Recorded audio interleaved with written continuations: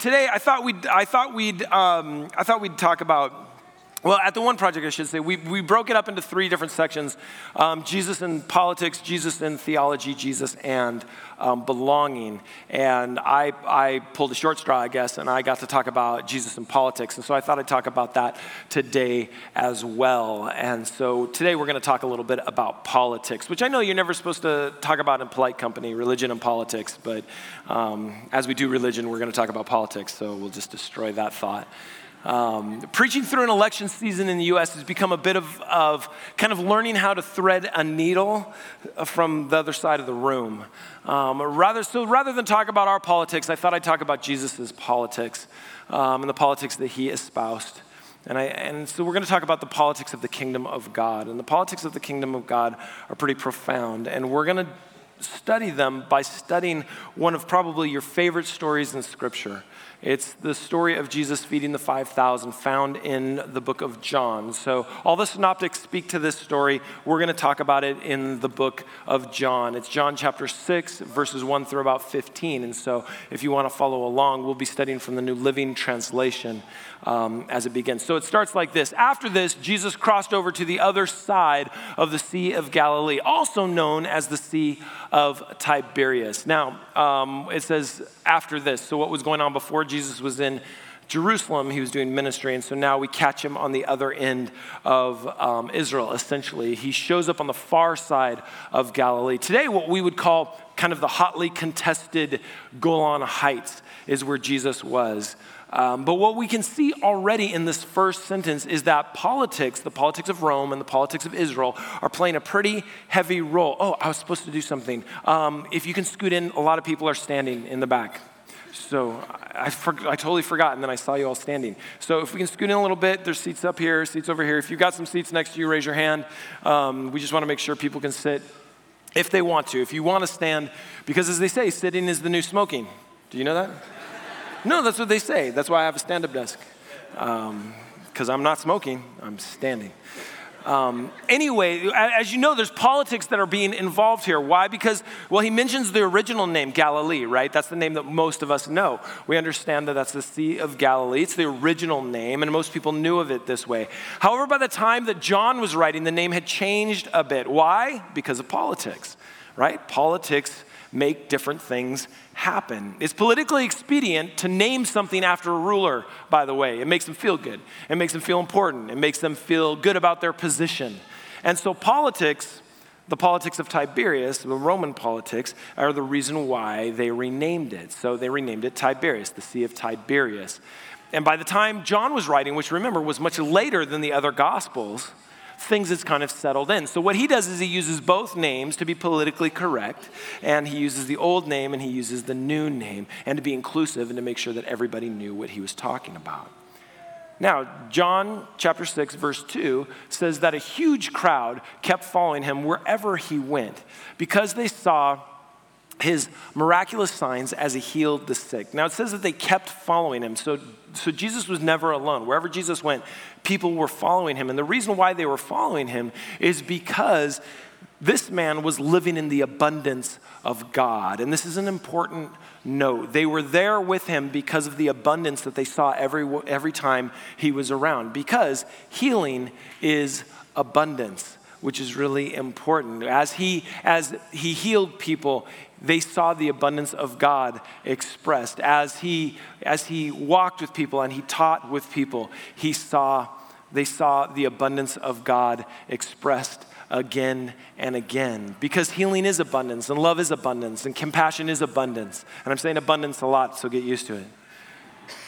Then in verse 3, it says, then Jesus climbed a hill and sat down. So he went a little further away, sat down with his disciples around him. And it says it was nearly time for the Jewish Passover celebration. Now, the reason why he tells us that it's time for the Jewish Passover celebration is twofold. Number one, he wants us to know what time of the year it was. But number two, this is actually kind of an Easter egg. Right? If you know what an Easter egg is, you're watching a movie and you see a reference to another movie, that's an Easter egg. Or if you're playing a video game and there's a reference to another video game, that's what they call an Easter egg. This is what the author was doing, because when he talks about the Passover, what he wants them to understand is that this story that he's about to tell, it's a story of provision. It's a story of God providing just like he did in the Passover as well. And so there's a little bit of a foreshadow that's happening there. Then again, Jesus sees a huge crowd of people coming to look for him. And turning to Philip, he looks at Philip and he says, where can we buy bread to feed all these people? Now, there's a reason why he chose Philip. He chose Philip because Philip was from Tiberias. And so Philip might have known where we could buy all the food or all the bread to feed all these people. But then the author gives us a little note in there in verse 6. It says he was testing Philip, for he already knew what he was going to do. Now, that doesn't seem very fair. Why is he testing Philip? Well, he wanted Philip to... He knew that Philip was thinking in a certain way. And he knew that Philip was thinking in a scarcity model, right? He knew that Philip would say, we don't have enough. And he wanted them to understand something that they probably, kind of did understand pretty well. The idea that there's simply not enough to go around. And so Philip replied in a very practical way. And he says, listen, even if we worked for months, we wouldn't have enough money to feed them all. And when that happens, there's this nervousness that comes up. There's this anxiety that comes up. When you don't have enough, there is anxiety for more. And there's anxiety that you don't have enough, so you're not going to be able to take care of people. We have this anxiety every time we do our Easter services and we do the Friday night service. Because the first year, like 150 people showed up. We had a ridiculous amount of food. It was ridiculous. And then the second year, like 400 people showed up, and we didn't have nearly enough food. And I remember talking to Becky Matiko and her team, and I'm like, hey, people keep coming. It was a one time in church, I kept praying to Jesus, like, Lord, they don't have to come. They can stay home, they can relax. They don't need to come tonight, Lord. It's Good Friday. They can meditate on the gift of the sacrifice that you made, but don't make them do it here, Lord. And they just kept coming. Somehow the food lengthened. It stretched so that we can do it. But Philip's answering this with anxiety, right? And this is the truth, that the politics of scarcity, it always leads to aggression, because when you don't have enough, you need to get more. And so you go and find ways to get more.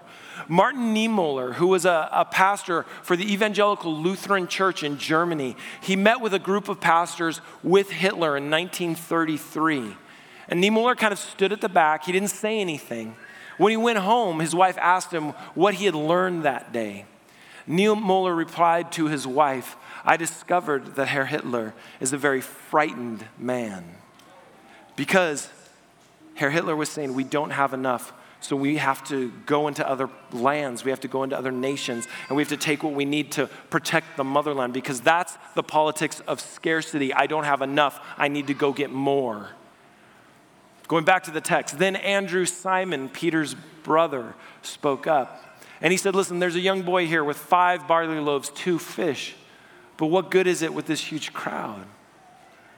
Let's focus in on that last text. But what good is that with this huge crowd? Again, that's the idea of scarcity. Scarcity says, I don't have enough for everybody. Therefore, I don't have enough to go around. Therefore, I don't really have anything. Therefore, I better hold on to it because I'm the only one who can take care of myself. That's the problem with scarcity. We see the disciples falling into that trap that is too human. It's too easy for us to fall into. We don't believe that we have enough. And by the way, this comes from the idea that we expect so little from God. But to be fair, we expect so little because we are so used to not believing that we have enough. We are told every day that if we just had a little bit more, we'd be fine.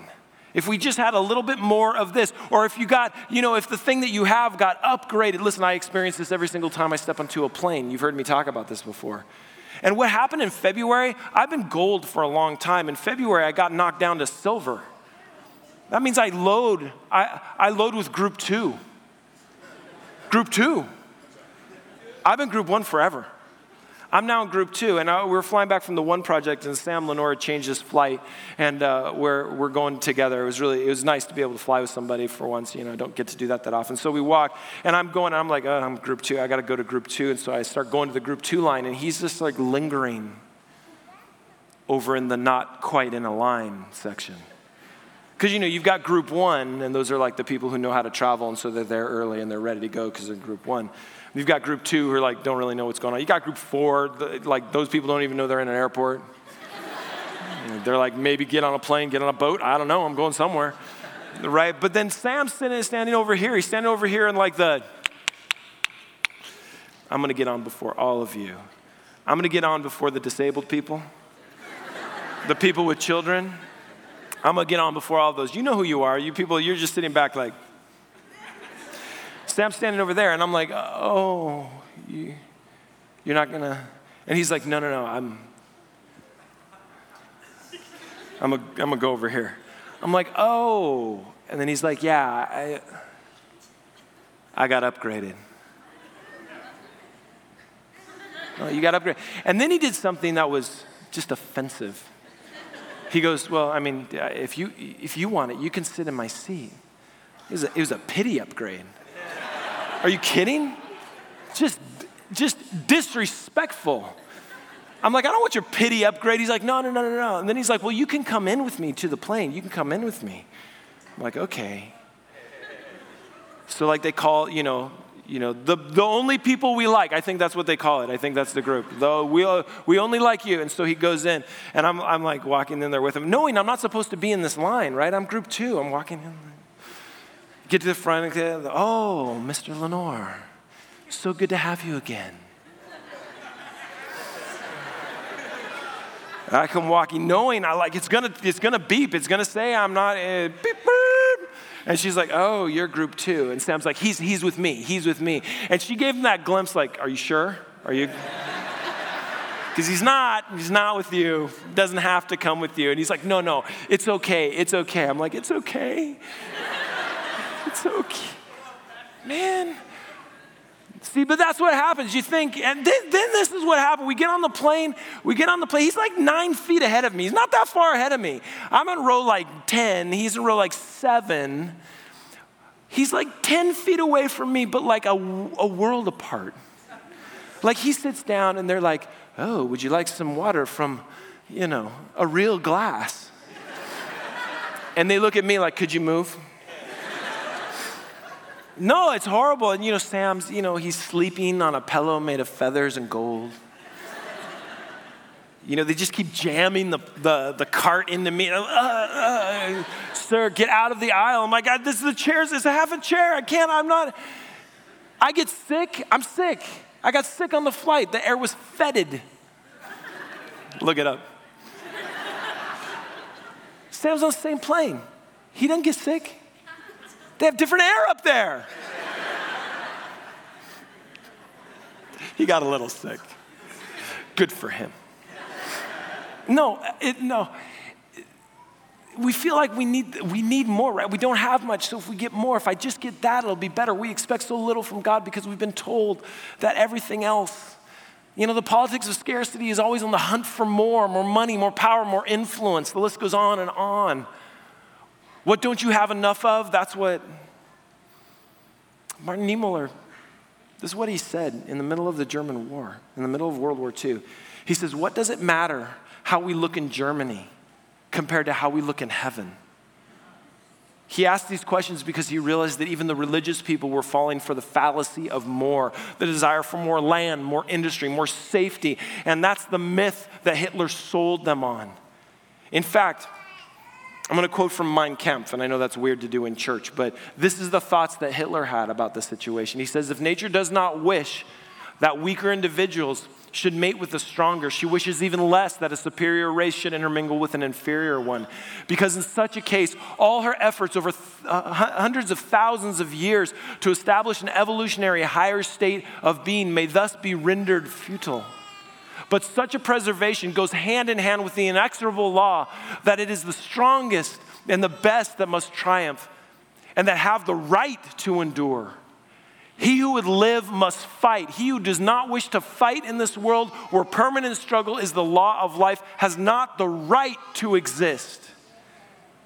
Think about the differences in those politics. The difference between the politics of scarcity and the politics of abundance. And by the way, we're set up like this. And if you don't believe me, maybe you remember this phrase, I cut, you choose. You ever get a candy bar when you were little and your siblings looking at you? And they go, all right, I cut, you choose. Because then you know it's going to be fair, right? There will be a ruler that will show up quickly. And if you grew up in a good Adventist home, you didn't know when the next candy bar was coming. Because chances are your parents didn't give it to you. Somebody else gave it to you who didn't know. And they're like, it's okay, your parents will let you have this, right? It's fine. They don't care. Oh, yes, they do. And so you take it and you take it to your room, and your brother, your brothers or your sister, and you'd be like, I cut, you choose. Okay, where's the ruler? Somebody get out the ruler. To the millimeter. Am I right? You guys know what I'm talking about. And if it was a Snickers bar and a peanut fell out of one side or the other, you knew which side it fell out of. Right? We played this when we were younger. We need to make sure that things are fair and equal. Well, Jesus has to deal with the scarcity economy that they're dealing with right now, right? There's no way, no matter how long we work, that we can make enough money. And we've got this little bit, but it's certainly not going to go far enough, so we don't really have anything at all. Jesus says, listen, tell everyone to sit down. And they do. They all sit down on this grassy slope. And then we get into numbers, right? The men alone numbered about 5,000, says John in verse 10. Let's look at that number 5,000 for a second.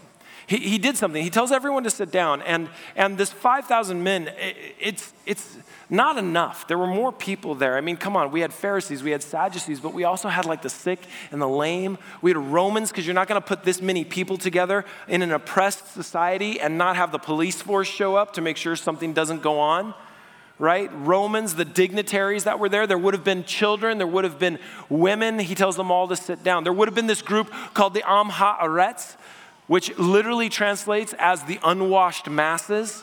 It would have been just the common folk that are around.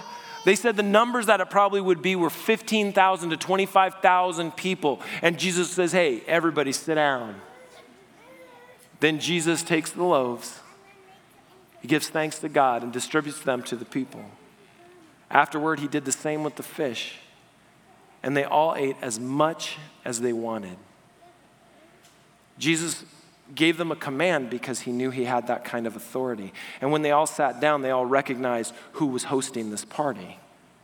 It wasn't them. But think about how that would have gone, right? Think about Jesus, however it was working, however he's multiplying these loaves and these fishes. And he says to the disciples, hey, go feed the lame over there.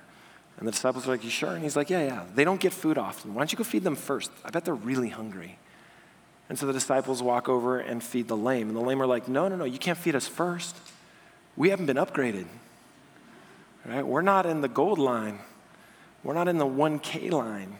No, you guys are hungry. Let me feed you first. Go feed the Roman soldiers. Go over to feed the soldiers. And the soldiers are like, we're not really part of this. You don't like us that much. And it's like, all right, you must be hungry. You've been here all day too. And he's feeding the Am Haaretz. Hey, take one, pass it on. There's going to be more. Don't worry. There's going to be enough for everybody. Just keep passing it back. Just keep passing it back. What do you think the dignitaries felt when they got fed just like everybody else?